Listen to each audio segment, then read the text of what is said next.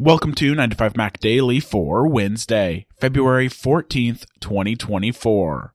I'm your host, Chance Miller. We are sponsored this week by Day One. Leading off today, Bloomberg reports that Bart Andre, Apple's longest-running senior designer, is retiring. Andre joined Apple in 1992 alongside Johnny Ive, and his departure marks the near-complete turnover of Ive's former design team. Andre is only the latest member of Apple's design team to announce his departure. Over the last few months, we've seen multiple senior-level Apple designers leave the company, including some who are just retiring and others who are moving on to Johnny Ive's independent consulting Love From company. Andre is described as being one of Johnny Ive's top lieutenants and is credited with helping run Apple's industrial design team after Evans-Hankey departed in 2023. He's also known as one of the biggest holders of Apple patents.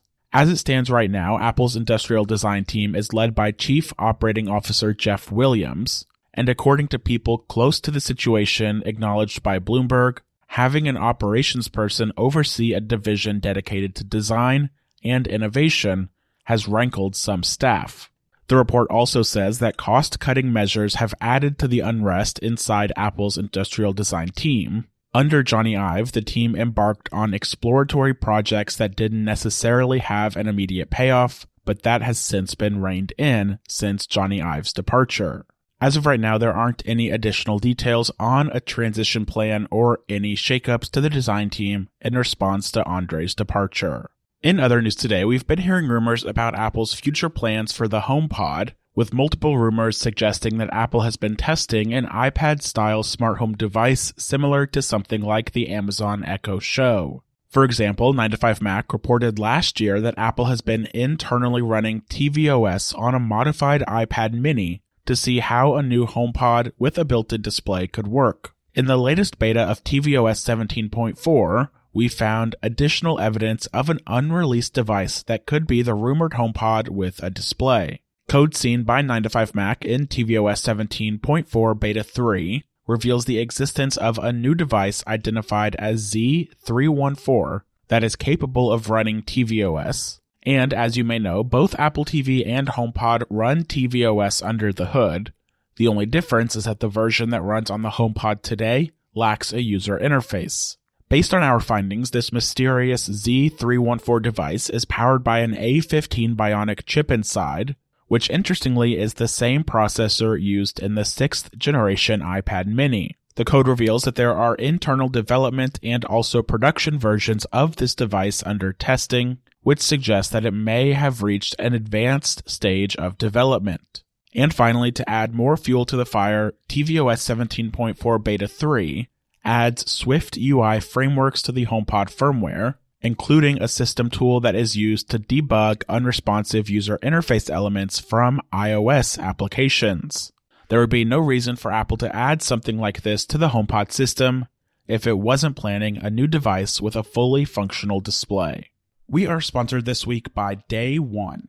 From once-in-a-lifetime events to everyday moments, Day One's elegant interface makes journaling updates to your life a simple pleasure across iPhone, iPad, and Mac.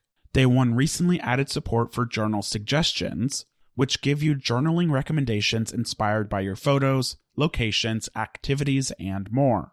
Another big change to Day One is shared journals. This feature gives you a way to share life's moments with friends and family while upholding the privacy and security that you trust. Day One is my go-to journaling app on iPhone, iPad, and Mac, and has been for years. Hit the link in the show notes to learn more, or just visit dayoneapp.com. My thanks to Day One for supporting the show. Rounding out today, Meta CEO Mark Zuckerberg has shared his thoughts on Apple's new Vision Pro headset, a direct competitor to its MetaQuest products. In a video posted on Instagram on Tuesday, Zuckerberg explained that he expected to think that the MetaQuest 3 was the better value compared to Vision Pro, given that the MetaQuest 3 costs $500 and the Vision Pro costs $3,500. But Zuckerberg says his actual takeaway was that the MetaQuest 3 is better all around than Apple Vision Pro for, quote, the vast majority of things.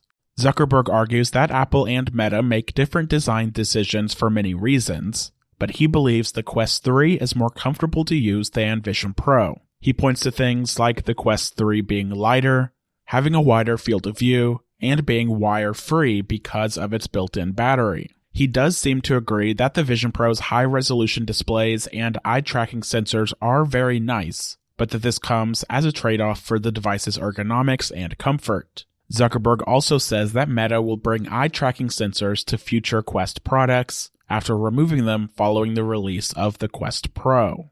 Another aspect of Vision Pro criticized by Zuckerberg is the App Store. More specifically, he points out that there aren't as many apps that take advantage of the Vision Pro hardware so far, while MetaQuest already has a much deeper library of immersive content and games. You can watch the full video at the link in the show notes below, but it's certainly no surprise that Zuckerberg thinks the MetaQuest 3 is the better product, considering that he is the CEO of Meta. That wraps up another episode of 9to5Mac Daily. As always, you can find all of the latest Apple news on 9to5mac.com. Follow along with me on Threads at Chance H. Miller, and we'll be back tomorrow for a new episode of 9to5Mac Daily.